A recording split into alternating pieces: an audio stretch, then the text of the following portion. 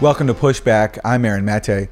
The massive explosion in Beirut has left a country that was already in crisis facing a new calamity. Joining me from Beirut is Rania Masri, a lecturer and activist. Rania, thank you for joining. First, let me just ask you to talk about how you're doing and what you're seeing around you. It's hard. Well, first, thank you, Aaron, for this time. It's really hard for me to say I'm fine. I'm safe, and folks that I know are also safe. But none of us are really fine. We're either in shock or feeling a great deal of outrage over this catastrophe that was man-made. It's not a hurricane that has hit us. It's not a natural earthquake, nor is it an act of war committed by an enemy. It is specifically caused by our own criminal negligence, and by I mean our leaders here in the country. So that's how we're doing. As for the state of the city or where I was during the blast, I mean, I was home. My home is around 5 kilometers away from the epicenter of the explosion. It felt first like an earthquake, and then a minute or two later, the sonic boom hit, and the windows just exploded open. They didn't shatter, but just all the doors in the apartment, the windows, they just burst open. And I happen to be extremely fortunate. Other buildings around me, their glass shattered. Other buildings, a few neighborhoods down, completely fell apart. We have around 25% of the capital has been decimated. 300,000 people have been rendered homeless. That's the US equivalent of around 14 million Americans. 5,000 wounded, approximately 135 killed that we know of so far. And that is only, the human loss. So yes, all of this caused by one massive explosion of 2,750 tons of ammonium nitrate. You mentioned political corruption and incompetence being a cause of this. Can you talk more about what you see as who you see as the major culprits here?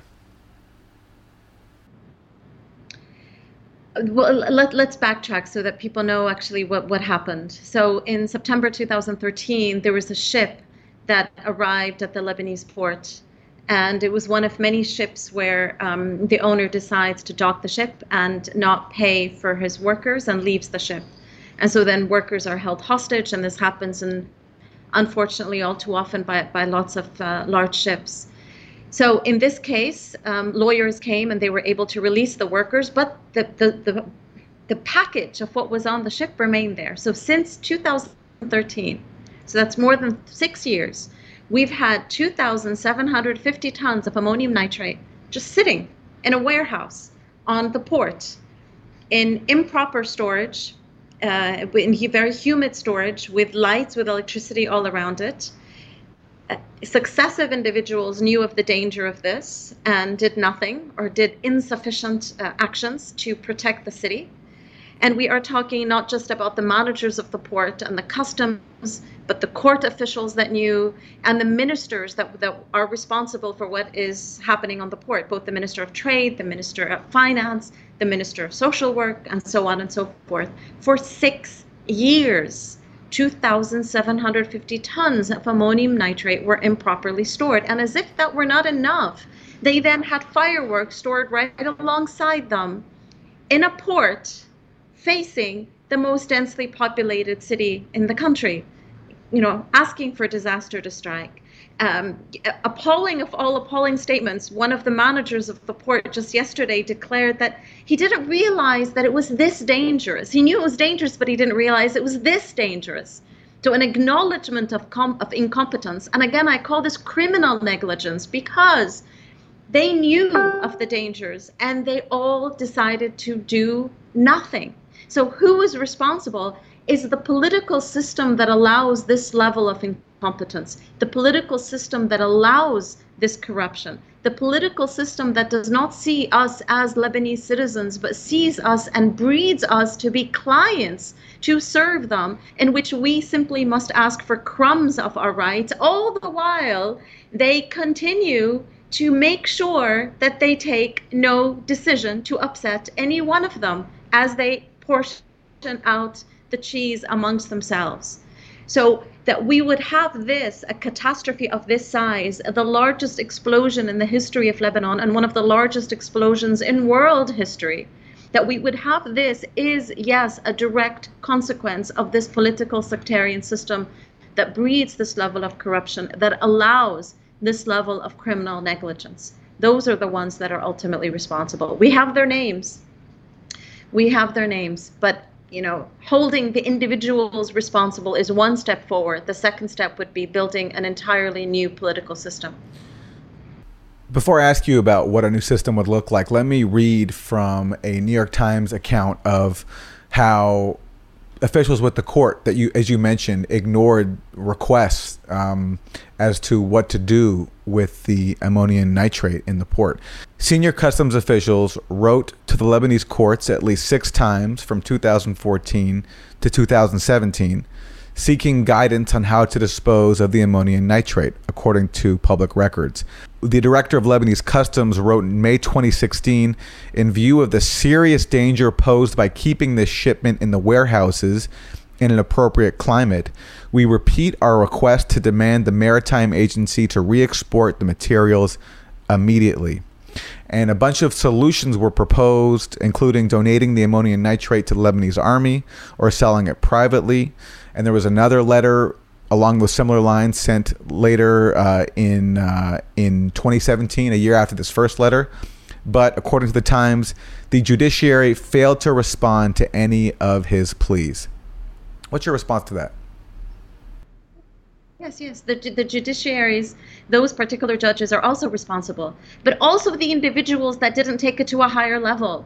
I mean, if I know there is this ticking time bomb, there's this sleeping bomb right on the port, and I simply send requests to the judges and that's it, and then I send another request and another request, can't I just do a press conference? Can't I take it to the minister? Can't I escalate? No. So each one just throws the responsibility onto someone else. And then I'm sure if you ask them, as people have asked them, they've said, well, it's no longer our responsibility. We gave it to the judges. And I'm sure if you ask the judges, the judges will tell you, well, yes, we followed what was protocol and we didn't need to respond to X. We chose to respond to Y. And each of them continues to throw the responsibility forward. Just today, Walid Jumblat, the real head of the so-called Progressive Socialist Party, although it is neither progressive nor socialist, took a press conference in which he basically is presenting himself as an innocent, outraged party and is holding the president responsible to this catastrophe, failing to recognize that one of his own crony men was one of the ministers responsible during this crisis for the past 6 years. So you have individuals, leaders, who now are trying to present themselves as innocent. No, I didn't know. And clearly it was them, it wasn't me, even though we know the names, we know who are the individuals that represent and that are cronies to particular parties. So it's appalling what happened today in this press conference. So we've seen this. It's going to be ongoing. And now there's calls by certain leaders in Lebanon, quote unquote leaders, of course, because they don't know how to lead, for a foreign investigation. Imagine a leader, someone who claims to be a leader of a country, asking foreigners to come investigate. It is appalling in and of itself. And it's as if these foreign investigators are actually going to conduct an investigation and not a political tribunal, which we know that is what happens. So now there's calls by certain politicians who themselves are also responsible for this catastrophe, but they are calling for a foreign investigative committee to come in. And they are hinting that it is the oppositional political party that is responsible and they themselves are innocent. Someone who made a similar insinuation when it comes to responsibility was Ken Roth, the head of Human Rights Watch. I wanted to ask you for a response. He tweeted this and then deleted it, but shortly after the explosion. But this is what he said. And he's saying this ahead of a tribunal, an expected announcement in the tribunal looking into the killing of a former Lebanese president, Hariri. And Kenneth Roth said this: is this Hezbollah's way of saying, don't mess with us for allegedly killing former Lebanese Prime Minister Hariri? If so, That's all the more reason for the tribunal to deliver its verdict as planned on Friday and for pressure to be exerted to surrender anyone convicted. So this was tweeted out just very quickly after the explosion. Roth suggesting that Hezbollah was responsible for this explosion. Of course, Ken Roth would like to place everything at the responsibility of Hezbollah. You know, I'm sure he will. The whole institution of Human Rights Watch needs to be investigated, not simply Ken Roth. But yes, his statement is completely absurd for a number of reasons. If we look at this international tribunal to investigate the killing of former Prime Minister Rafiq al-Hariri, there are so many problematics with that tribunal. We're talking about false witnesses, we're talking about contradictory testimony. All of this for years, by the way, it's been going on for years, paid for by Lebanese taxpayer. It's cost us around $500 million to conduct this false, very problematic political tribunal that they claim is an investigative tribunal. All, of course, we all know, just to hold Hezbollah responsible for, you know, the killing of that prime minister. Hezbollah may be responsible, it may not be responsible, but I wouldn't trust that tribunal to tell me anything at all. Okay, so then Ken Roth jumping to this assumption, again, is typical Ken Roth behavior. And it fits within the whole political era of the whole political tempo of this, you know, tribunal. And it is necessary to understand the politics of that tribunal to then understand these individuals in Lebanon, like Walid Jumblat, like Samir Jaja, right-wing leader, head of the so-called Lebanese forces. Both of these individuals are now calling for a foreign investigation. Okay, so we understand the politics behind these foreign investigations. We understand already who they're going to hold responsible for this catastrophe. They're of course going to try to hold Hezbollah responsible. We've already seen photoshopped images of these rockets suddenly, you know, or these assumptions that there weren't fireworks, it was actually a Hezbollah weapons storage unit. Why in God's names would Hezbollah store its explosives and its weapons on the port when of course they would be storing them underground in different areas, but they wouldn't store it at the Beirut port? That's the most vulnerable place to put their weapons. But we have all of these statements coming up, and a lot of it, by the way, has been supported by so-called Western media, you know, just to point the finger at Hezbollah because that fits within their political agenda. From our perspective in Lebanon, as progressives in Lebanon seeking to protect our country, our perspective is that all those who hold on to this political sectarian system, including Hezbollah, but not excluding all the others, they are all responsible, again, because it is this political system that has bred this kind of criminal, negligent behavior. It is this political system that has bred it. So they all need to be responsible for that. But Ken Roth is Ken Roth. If you could explain briefly what the major flaws are in your view with Lebanon's sectarian political system and what you want to see instead. You've been a longtime advocate of dismantling the sectarian distribution of power inside Lebanon. Well, again, I mean, let's think about what we want a democracy to look like. A democracy would be one in which individuals are treated as citizens, where my ability to be represented is not bound by the religion of my great-grandfather or the religion of my husband should I choose to marry. Okay, none of this respects my constitutional right to believe in God in the manner in which I choose or may not choose to believe in. These are caste systems in which we are born, and they then determine every aspect of our life, from public office to marriage and child in custody and inheritance, to public positions, to how we even elect, to where we can even live.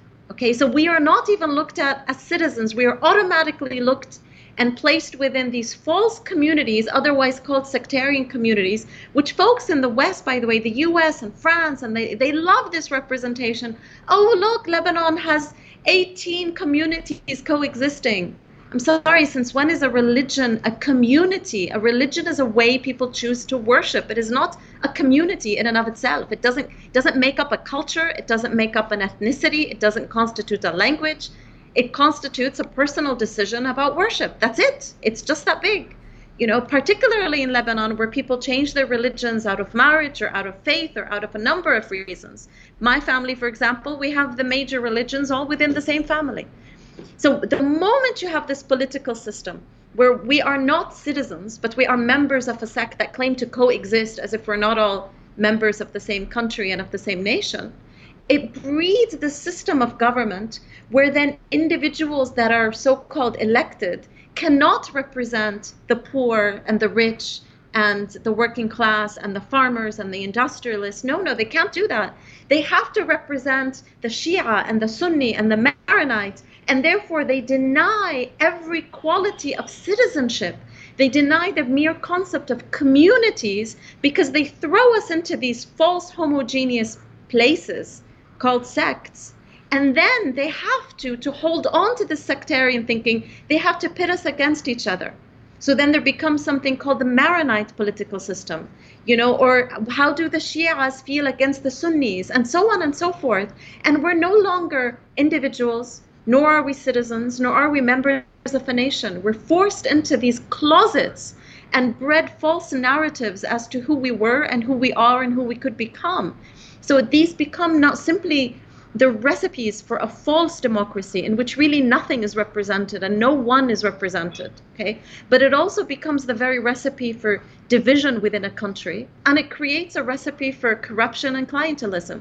This political system also, by design, cannot allow us to have our civil and human rights. By design, it does not allow for universal health care. By design, it does not allow for proper public education, because these sectarian leaders must maintain their status as, as providers of services. So if I can get universal health care provided by my government, why should I go knock at the door of this sectarian leader to give me access into a hospital? I don't need him. I've got universal health care. So all of these sectarian leaders, they have always worked together against universal health care. They've always worked together against public education. They've always worked together to destroy our functioning only public university in the country, because they need to maintain their own clientelistic attitudes and their own clientelistic services. So consequently, we don't end up with a state. We don't end up with a nation. We end up with this divided viewpoint as to who we are, leading us to a state where, to a situation where leaders simply cannot make decisions, leading us to this economic bankruptcy that we are in today, okay, that they caused deliberately, either by their inability to make a decision or by their particular political philosophy to breed beggars and to build crumbs and to continue to have an economy that is pure consumption and no production. Okay, leading us to this kind of catastrophe where no one wants to claim responsibility and they want to throw it on each other. Okay, and all of these political leaders end up not only hostage to these false representations of who we are, but also hostage to outside forces. So each one of them must stand on the coattails of a foreign country, either the United States or France or Turkey or Saudi Arabia or Iran, and so on and so forth, leaving us as a country with the political mindset. And imagine this, for decades, these political leaders have taken a position of not taking a position. They have taken a position that we must be neutral when it comes to foreign policy, and we must not take positions. So our governmental position on Syria, on the war on Syria, is we don't have a position. It is absurd. It is truly absurd. And the same manufactures itself domestically. So of course this political system has to go, and it's important to recognize that this is a political system that has been maintained by the United States, maintained by France, maintained by other Western powers, and it is the political system that the US has been trying to, recreate in Iraq. They were trying to impose it in Syria. They want to impose it in Libya. It is the recipe for disaster, and it is in no way a democratic system. What we are calling for, and many others as oppositional political parties are calling for, is true representation, where individuals have a direct representation with their government as citizens, not as members of a sect, not as members of a tribe, not as members even of a political party, but as citizens, the very basic aspect of democracy where we build citizenship. And once we build that, then we can determine, do we want a socialist kind of economy? Do we want a capitalist kind of economy? But at the very basic, we build the foundation for a state. And the foundation for a state must be citizenship. This is what we are lacking in Lebanon, and this has caused this kind of a catastrophe that we've seen today. It also bred the wars that we've been having, where we simply don't exist as citizens. You mentioned Syria. The U.S. recently imposed its harshest sanctions on Syria to date under the Caesar Act, and that was already having an impact on Lebanon. The port of Beirut was one of the ways in which the UN got desperately needed aid into Syria, and now that is destroyed, which makes aid delivery to Syria even more difficult. And of course, on top of the difficulties of bringing supplies into Lebanon, which imports more than 80% of its food.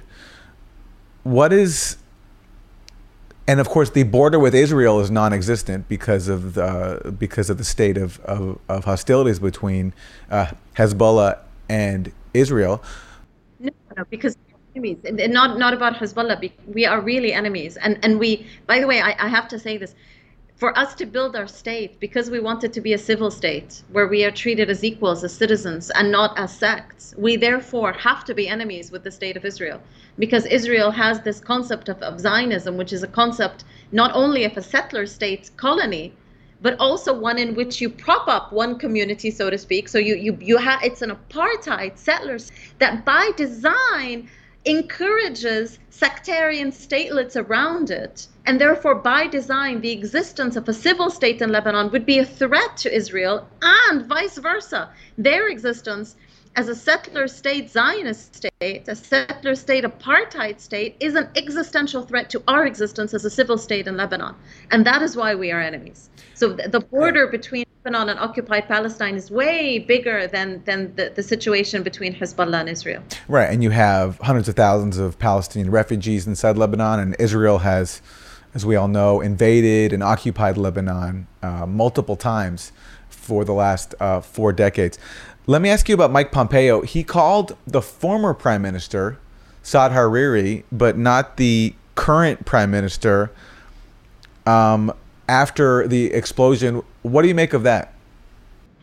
I found that to be typical because, again, Saad al-Hariri, Walid Jumblat, Samir Jaja, all of these individuals are within the U.S. camp and the Saudi camp, which is basically the same camp. Okay, and they're trying to present this government, which is Hassan Diab, he is the current prime minister. They're trying to present this government as if it were a Hezbollah government and not their government, even though, of course, they all agreed on this facade of a Hassan Diab government. So this is an attempt by the U.S. administration to propel up a former prime minister and dispel a current prime minister.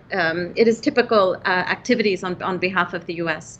And of course, they would prefer Saad al-Hariri because he's an easier puppet for them to play with and to move into their corner, because Saad al-Hariri has typically been a representative of Saudi Arabian interest and of U.S. interest in the country.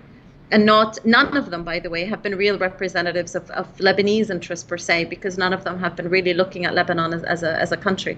But not only is it a deeply political problem when you have a representative of one country failing to speak to a representative of another, but actually speaks to a former prime minister. Not only is that politically very problematic, but it clearly shows where the U.S. is standing, and that the U.S. wants to see the downfall of this current government, and to propel one that would be easier to maneuver. Again, I'm not saying I'm not in favor of this government in any way, shape, or form.